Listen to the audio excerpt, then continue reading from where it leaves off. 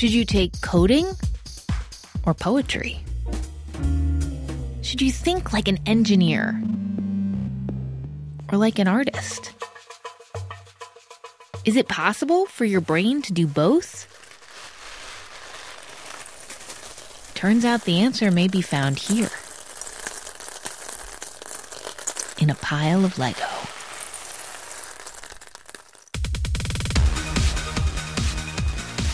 It's Note to Self, the tech show about being human. It's gone through the generations. Everyone has Lego. Everybody has Lego. Everybody plays with Lego when they're younger. We have a very large bin of Legos at home, some of which were my husband's as a kid and some of which we bought. I'm Manoush Zomorodi. Everything is awesome. Everything is cool when you're part of a team. You're listening to the theme song to the Lego Movie. And yeah, most people think Lego is awesome.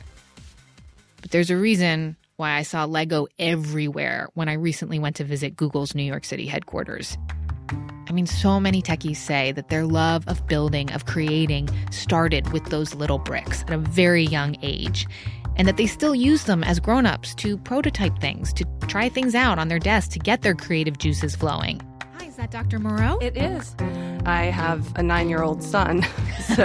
I have an 8-year-old. Do you? So you can Paige Moreau is a professor of marketing at the University of Wisconsin-Madison.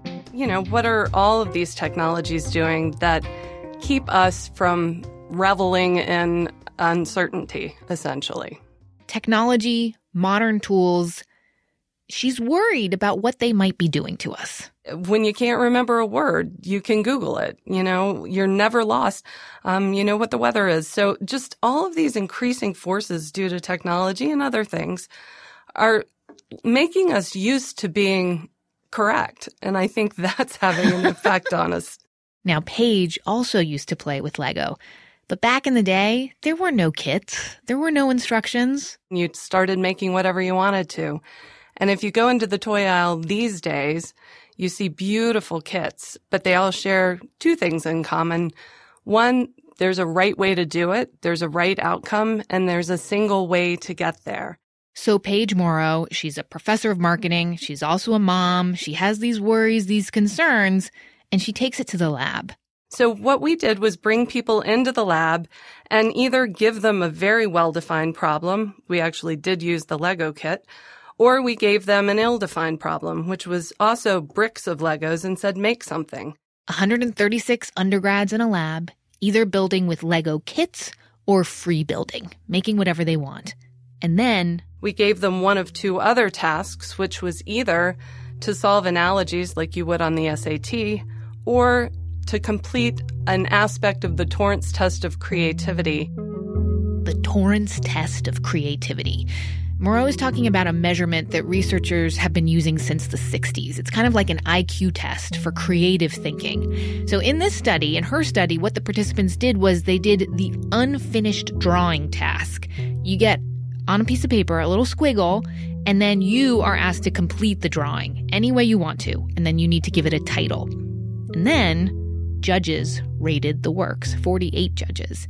How abstract is the title? How elaborate is the drawing? How original is it?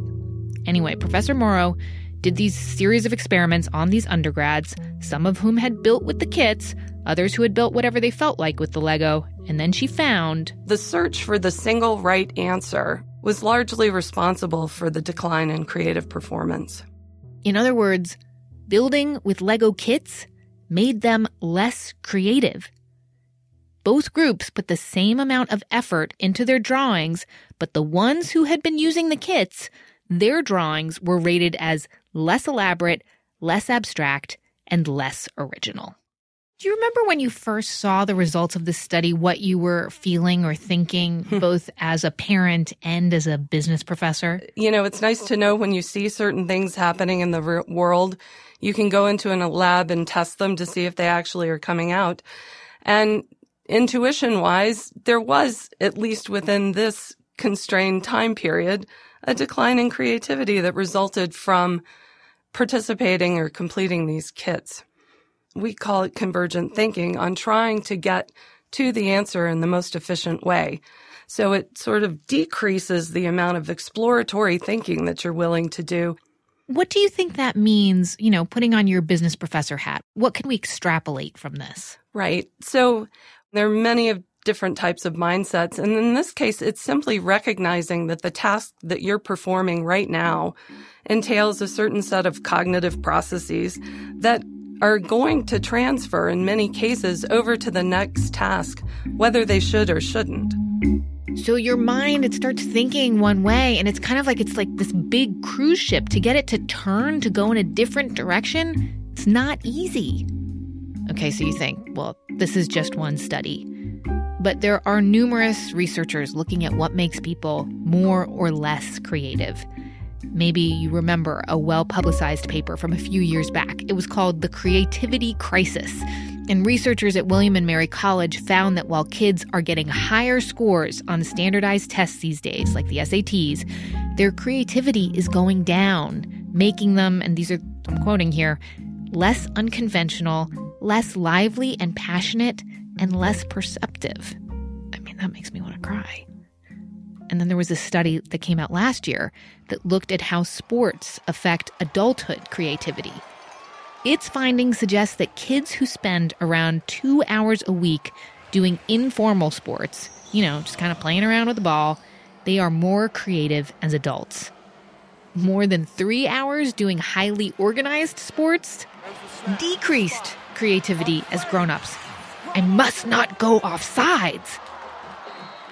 We say that our economy is going to require lots of creative thinking to get us out of climate change and class inequality. This is going to require a lot of brain power. But are we setting up our kids to be those creative thinkers? Are we giving them the tools to be able to crack those problems? I mean, that question is kind of broad. It's also kind of alarmist. Sorry about that. So let's bring it back to something a little more tangible. Those damn Legos. The other day, I was talking to Naomi Clark. She's a game designer. She worked at Lego for 5 years. And I really wanted to get her thoughts on kits and creativity. But I ended up going on this tirade, this total rant. I'm kind of pissed at Lego because my kid, who's really into Lego, wants the kits. He wants another kit. He wants another kit. And I'm annoyed because I keep thinking that's not what Lego is supposed to be about. It's supposed to be about using your creativity to make whatever you want. Yeah, so you're touching on a debate that's been raging inside of both Lego, the company, and among real hardcore enthusiasts of Lego, at least since the mid to late 80s, when Lego started to introduce castle and space sets, because they realized, okay, if we give kids some instructions on how you could build a truck out of Lego, how you could build a house, that they're actually are learning some things about design, about aesthetics. And all of a sudden you started to see kids making things that looked a lot more realistic, but that were inherently maybe a little bit less creative. So Lego has made a point of continuing to sell the basic tubs of bricks in lots of different sizes and shapes. My kid would be so mad at me if I gave him that. And that's the real problem. Kids want the stuff with the extra intellectual property on top. So, yeah. What was the piece that pushed me over the edge? It was this Arctic Explorer kit. Mm-hmm. And there was one big boat. It's just a boat. It is one piece of plastic. There is nothing more that it could ever be. It is a boat. We now use it as a bath toy. That took up most of the box. Yeah, and that's a design trend in the creation of Lego elements that has been controversial over the years. There are some adult enthusiasts who do a lot of Lego building who coined a name for that type of brick, which you might it's called a SPUD, a single purpose useless decorative. That's what SPUD stands for. I call it a dud. Yeah. And I think a lot of people agree with you and have similar complaints. Okay, spuds and duds, parents complaining. So when we come back, there is a way to use kits and free building to be your most creative self, or your most creative kid, or your most creative employees. whoever you need to do the big thinking.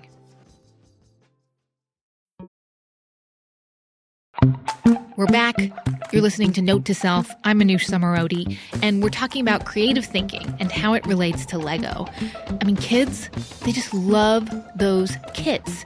It is like a sure thing. You know that what you have in that box, just follow the instructions, it is going to look amazing. And let's face it, we grown-ups, yeah, we kind of like kits too. I mean, a lot of businesses, a lot of startups are basing their business models on this. Startups like for food, right? Blue Apron, HelloFresh, Plated. They deliver ingredients pre-chopped, pre-measured, so you can get dinner right for once. Just follow the instructions. You'll be perfect at it. Or like, how about getting dressed? Don't risk pairing those crazy shoes with that striped shirt. Subscribe to a startup like Stitch Fix or Trunk Club, and you can just have the perfect wardrobe delivered to you in a box. I mean, aren't kits how IKEA took over America? It's definitely how Lego took over the toy market. So for our purposes, Lego is the perfect window into your creative soul, no matter what age you are. But is there a right way to play with it? A way to maximize creativity? Apologies to Professor Moreau and all the other researchers studying creativity scientifically in their labs.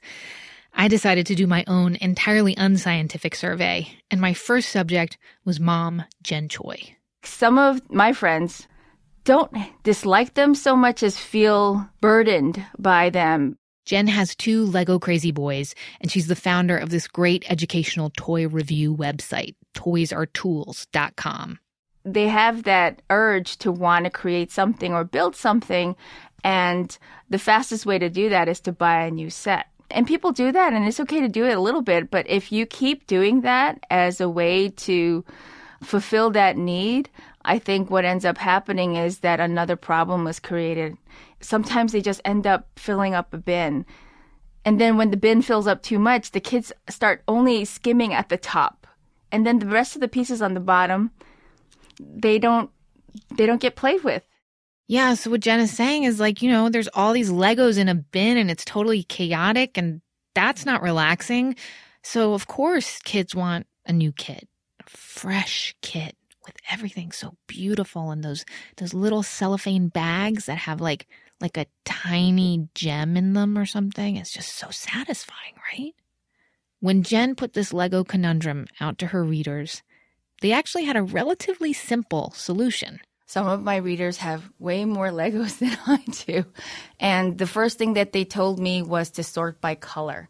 Okay, so organize your Lego. Sort it by color. Make it look beautiful and attractive to kids, and really to yourself too, so that your kids want to freestyle build and they don't want to resort to those prepackaged kits that are all ready to go. Kind of a pain in the ass, but from what Jen says, worth it. Okay, so next victim in my unscientific survey on the weird effects of the Lego kit. My name is Stefan Turnipseed. I'm the President Emeritus and Executive Director of Strategic Partnerships for Lego Education.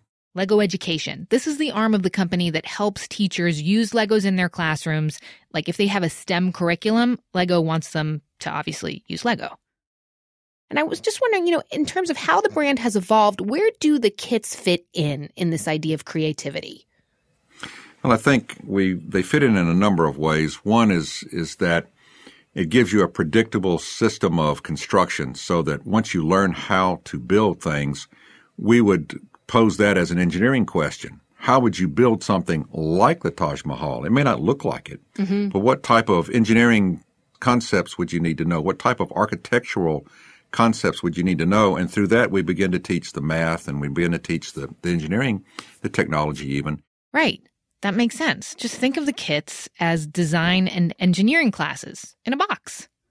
I mean, maybe I'm overthinking it, as we parents tend to do. It's often an adult issue, less than a child issue. Children actually tend to recognize that they can take it apart and rebuild it and build it differently, and they can construct it and unconstruct it.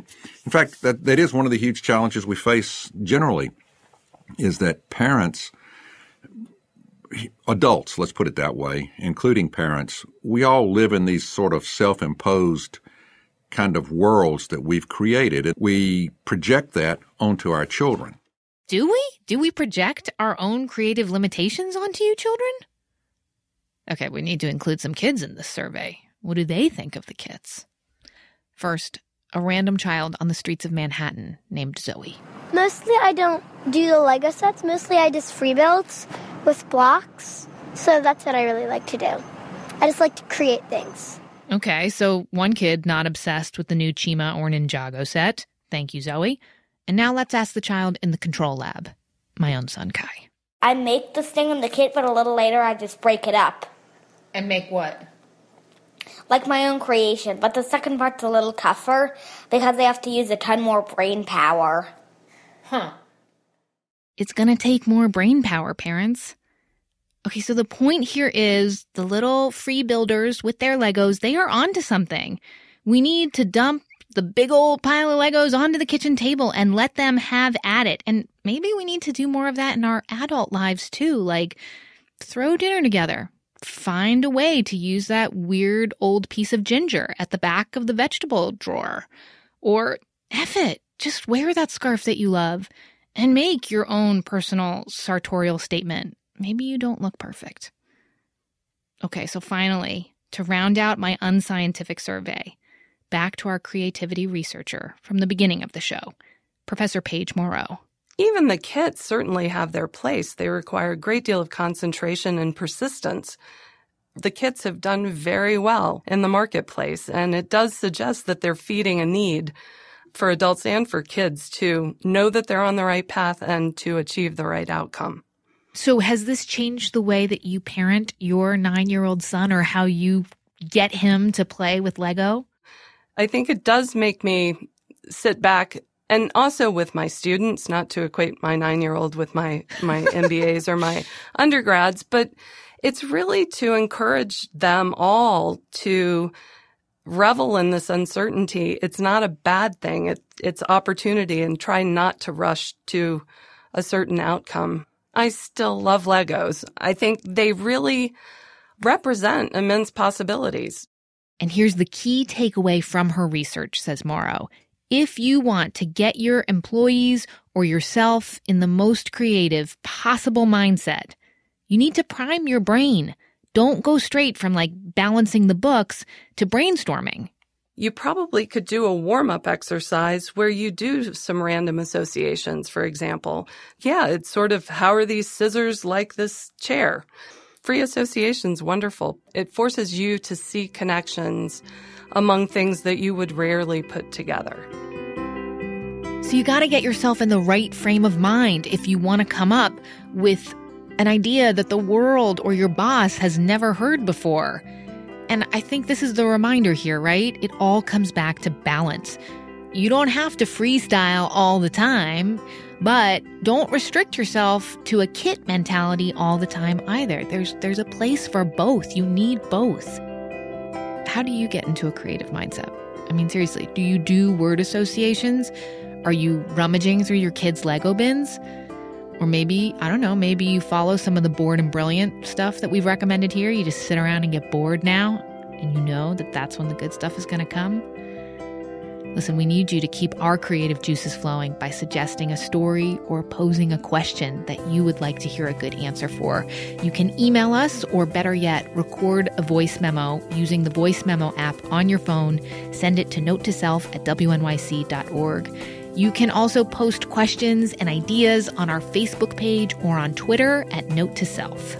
The team here at WNYC is Jen Poyant, Ariana Tobin, Amy Eason, and Joe Plord. Many thanks to Andrew Dunn for mixing this Lego episode. I'm Anoush Samarodi, and I will see you soon.